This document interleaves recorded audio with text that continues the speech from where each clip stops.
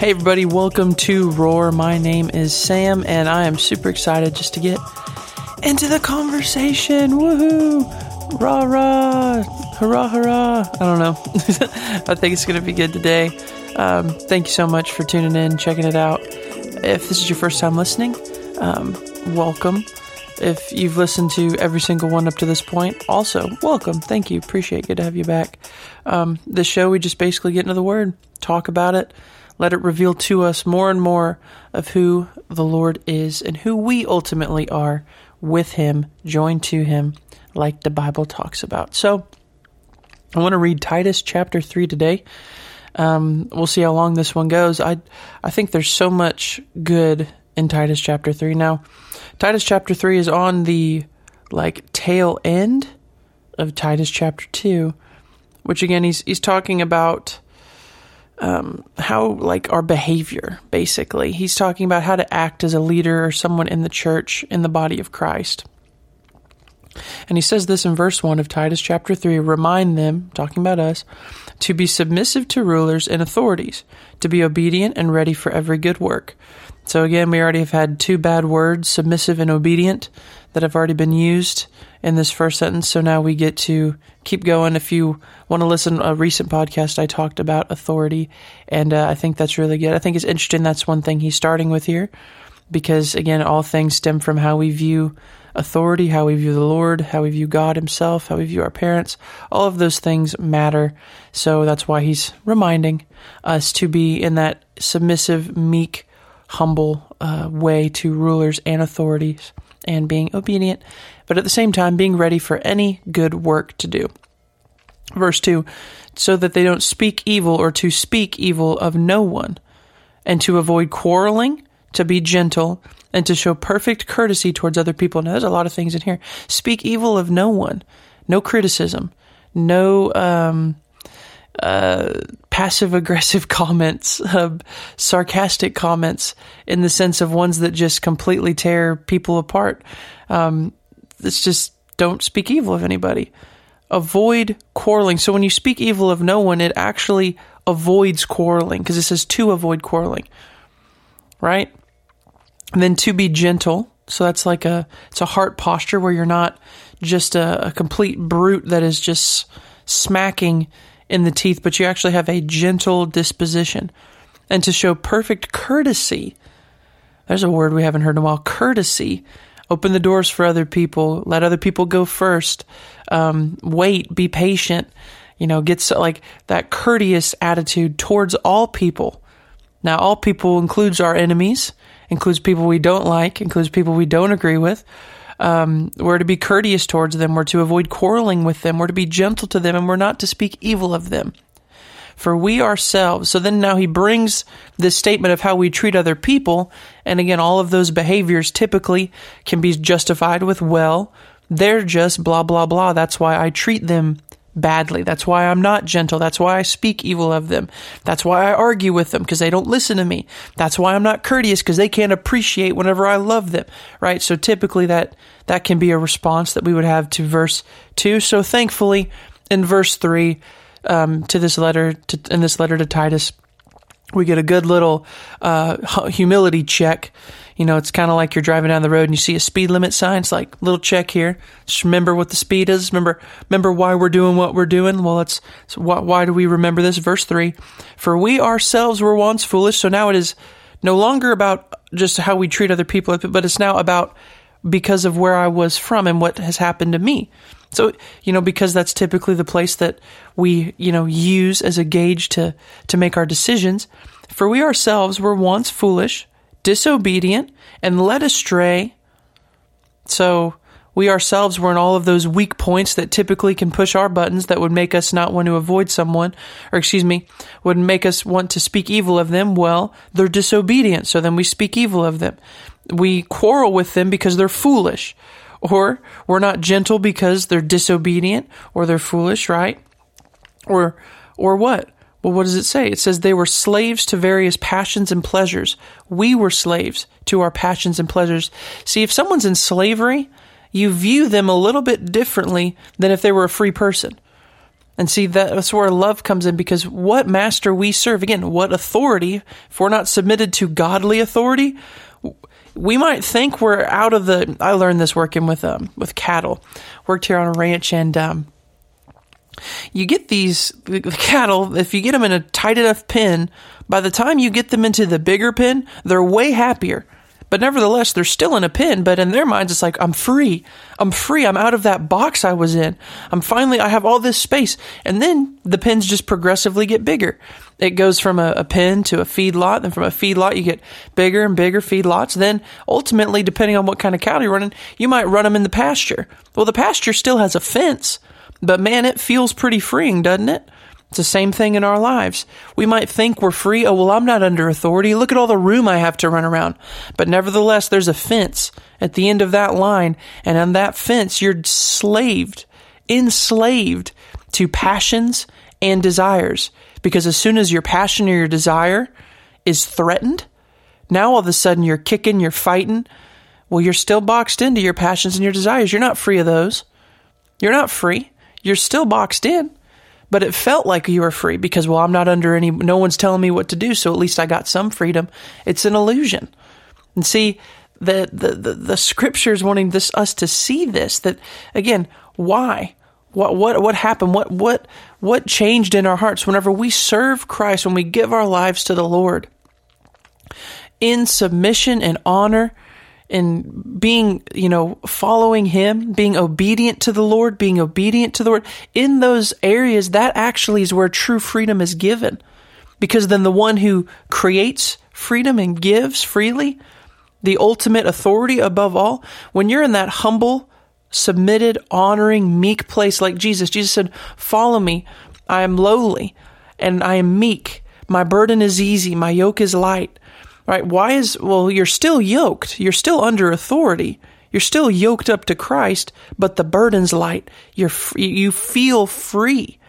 And see, that true freedom is one that doesn't, again, naturally it's not going to make sense because, I want to be able to do what I want to do.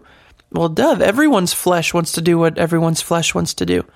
But see, our God, our Father is spirit. He says He is seeking those to worship Him in spirit and in truth. That means when the heart is right, the spirit of a man, the inside, the inner man is healthy and right, then the true workings of the outer man, the submission to authority, the honoring one another, speaking evil of no one, avoiding quarreling, the gentleness, perfect courtesy, those things will become a byproduct. But again, what happens first? Well, this is what he's talking about. Because of our slavery, verse 3, to various passions and pleasures, we passed our days with malice and envy, hated by others and hating other people. So there used to be this root of hate. Because again, if things are all about passions and pleasures and just doing what I want, I want my freedom, if that's the root of my behavior, of why I do what I do, then I am enslaved to hate and hatred. Because as soon as someone crosses my passion line or my boundary of what I think, that's my freedom, as soon as that's crossed, I now have hatred, envy, pain, bitterness, right? Disobedience, foolishness, now then will abound in my heart and ultimately in my actions. But check this out, verse 4. This is the good news of the kingdom of heaven. You ready for some great news? This is some good stuff. But, that little hinge word right there. But when the goodness and loving kindness of God, our Savior, appeared. Verse 5, He saved us, not because of works done by us in righteousness or anything we've done, but according to His own mercy, the washing of regeneration and the renewal of the Holy Spirit, whom He poured out on us richly through Jesus Christ, our Savior, so that being justified by His grace or His outstretched arm, we might become an heir according to the hope of eternal life. The saying is trustworthy. And I want you to insist on these things so that those who have believed in God may be careful and devote themselves to good works. These things are excellent and profitable for people. Now, that's a lot of good news. Hold on. Woo! That's great news. We should be cheering right now, screaming, doing backflips, if you can do a backflip. This is like really good stuff. So why do we speak evil of no one? How do we get outside that box? How do we, how is the box of our passions and our pleasures? See, passions and pleasures are destroyed when the true love of God comes and is manifested, when there's a real connection with absolute authority, but absolute authority is pure love. See, a lot of times, and this is another aspect, when we look to authority, a lot of times we try to judge how God's going to react as absolute authority based on human authority. Human authority is still authority. It stems from God, but God himself is fair in all his ways. He is not the man that he should lie, or the son of man that he should change his mind. So he's not a liar. God doesn't lie. What he said, he said, he meant it, and he's not changing. He's the same yesterday, today, and forever. He doesn't change his mind. He doesn't just flip-flop.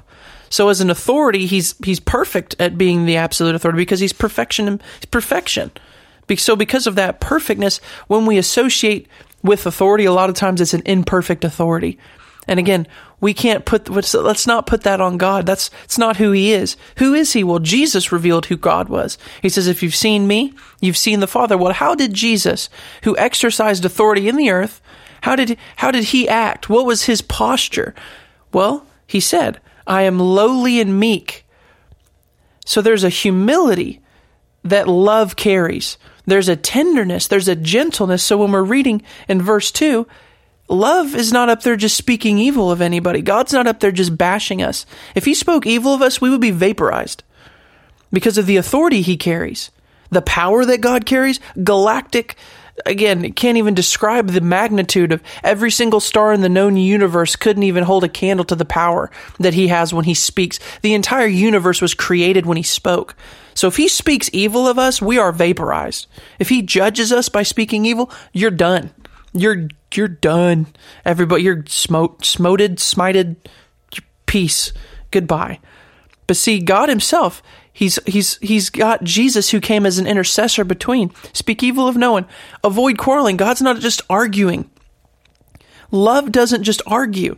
Love is gentle, but to be gentle, God is kind. His kindness that was shed abroad and his courtesy towards us. Look at how courteous God was to send Jesus. He didn't have to open the door to him, but he opened the door. He came up and said, I'll send Jesus to open the door so that way they can come inside and they can know of me. They can experience who I am as their Father. He opened the door. What a courteous action. Why do we open doors for other people? Because we want them to go inside. We want them to experience, right? So he opened the door. Jesus said, I am the door. So it's kind of a fun pun, but it's really not a pun. It's very true. He did open the door.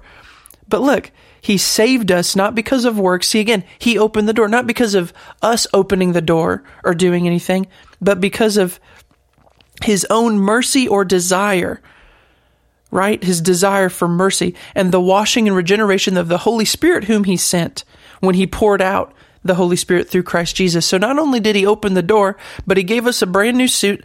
It's like we're going into this nice restaurant and we want to go in there, but we're not dressed to, it's a very expensive steakhouse. We're going in there about to eat, a couple $100 worth of steak or whatever meat. Like it's going to be nice. But what do we need? Well, there's a proper attire for going in there. Well, what does he do? He sends the Holy Spirit to clothe us. He sends the Holy Ghost who rested upon his Son, Jesus, in the form of a dove, says he came and rested upon him. But now he sent the Holy Spirit who dwells within us.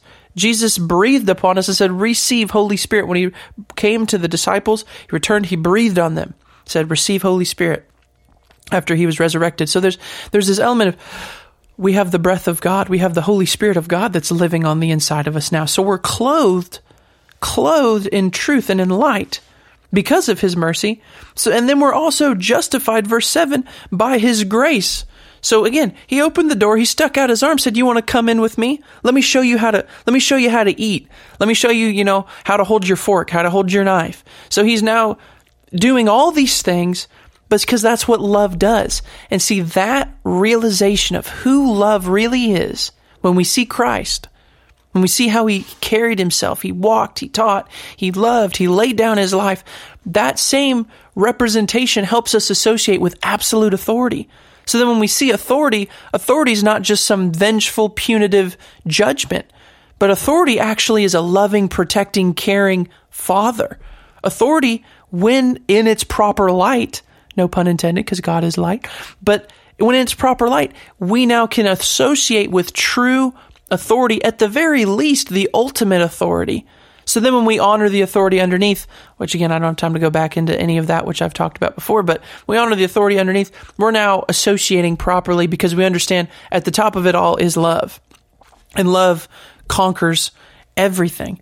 So we think about this, then being justified according to the hope of eternal life, because we know how good God's love is. Verse 8, the saying is trustworthy.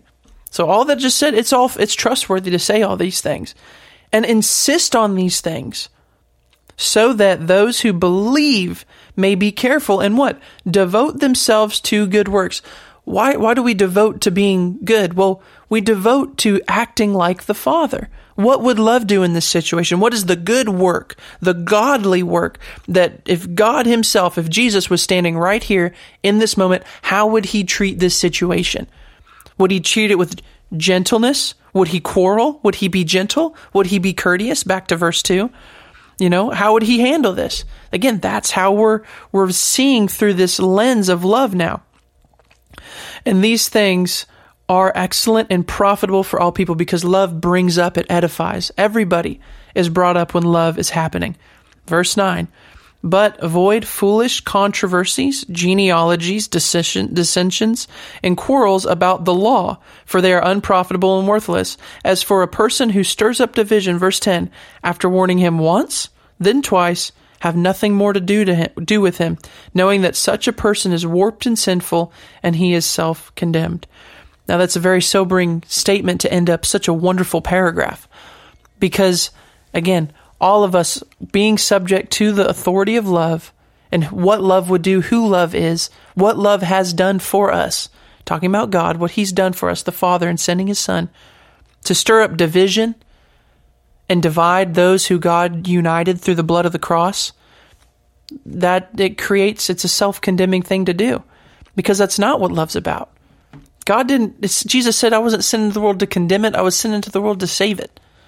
So there's this reality that why are we in the earth representing the one who came to save us and we're going to condemn it because of you did that wrong? Or again, he's talking about genealogies, dissensions, and quarrels about the law. So I'm going to argue about, well, you did that wrong. You shouldn't have done it this way. You should have blah, blah, blah, blah, blah, whatever. And now I am dividing the very thing that Christ died on the cross to unite.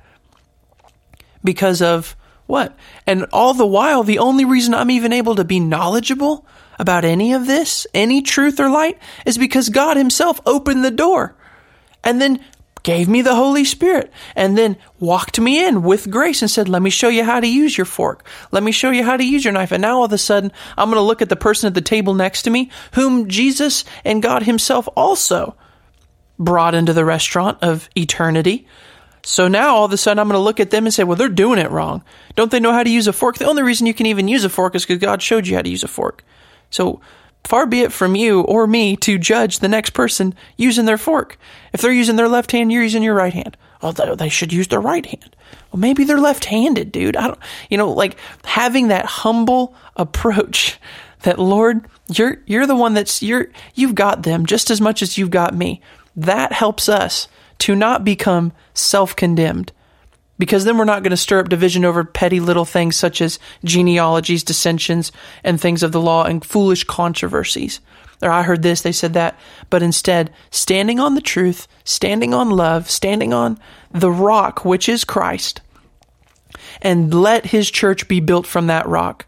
And let's grow together, let's love one another, and ultimately, whenever we're all seated at the wonderful marriage supper of the Lamb, we all got a seat at the table, and we all learned how to use our forks and knives, and we're just enjoying the goodness of our Father who shed abroad his wonderful mercy and his grace and his love and his righteousness and justifying us through the Holy Spirit and the renewal of the Holy Spirit whom he poured out on us through Christ Jesus. So anyway, that's all I have to say for today. Thank you so much for listening to the podcast. This was good. It was fun. This stuff is really, really encouraging. I don't know about you, but I'm super happy. And I wasn't even, I was the one that I was hearing it first. Sometimes when I'm doing these podcasts, I'm like, man, that is really good. I'll go back and listen because I'm like, that was really encouraging. Anyway, thank you guys so much for listening to the show. If this show blessed you or encouraged you, feel free to share it with your friends, share it with family, word of mouth, share a link. All those things do help more people listen, and that would be much appreciated, again, if you want to. But thank you so much for listening. I love you guys. May the Lord bless you. May He keep you. May He make His face to shine upon you and lift up His countenance upon you and give you peace.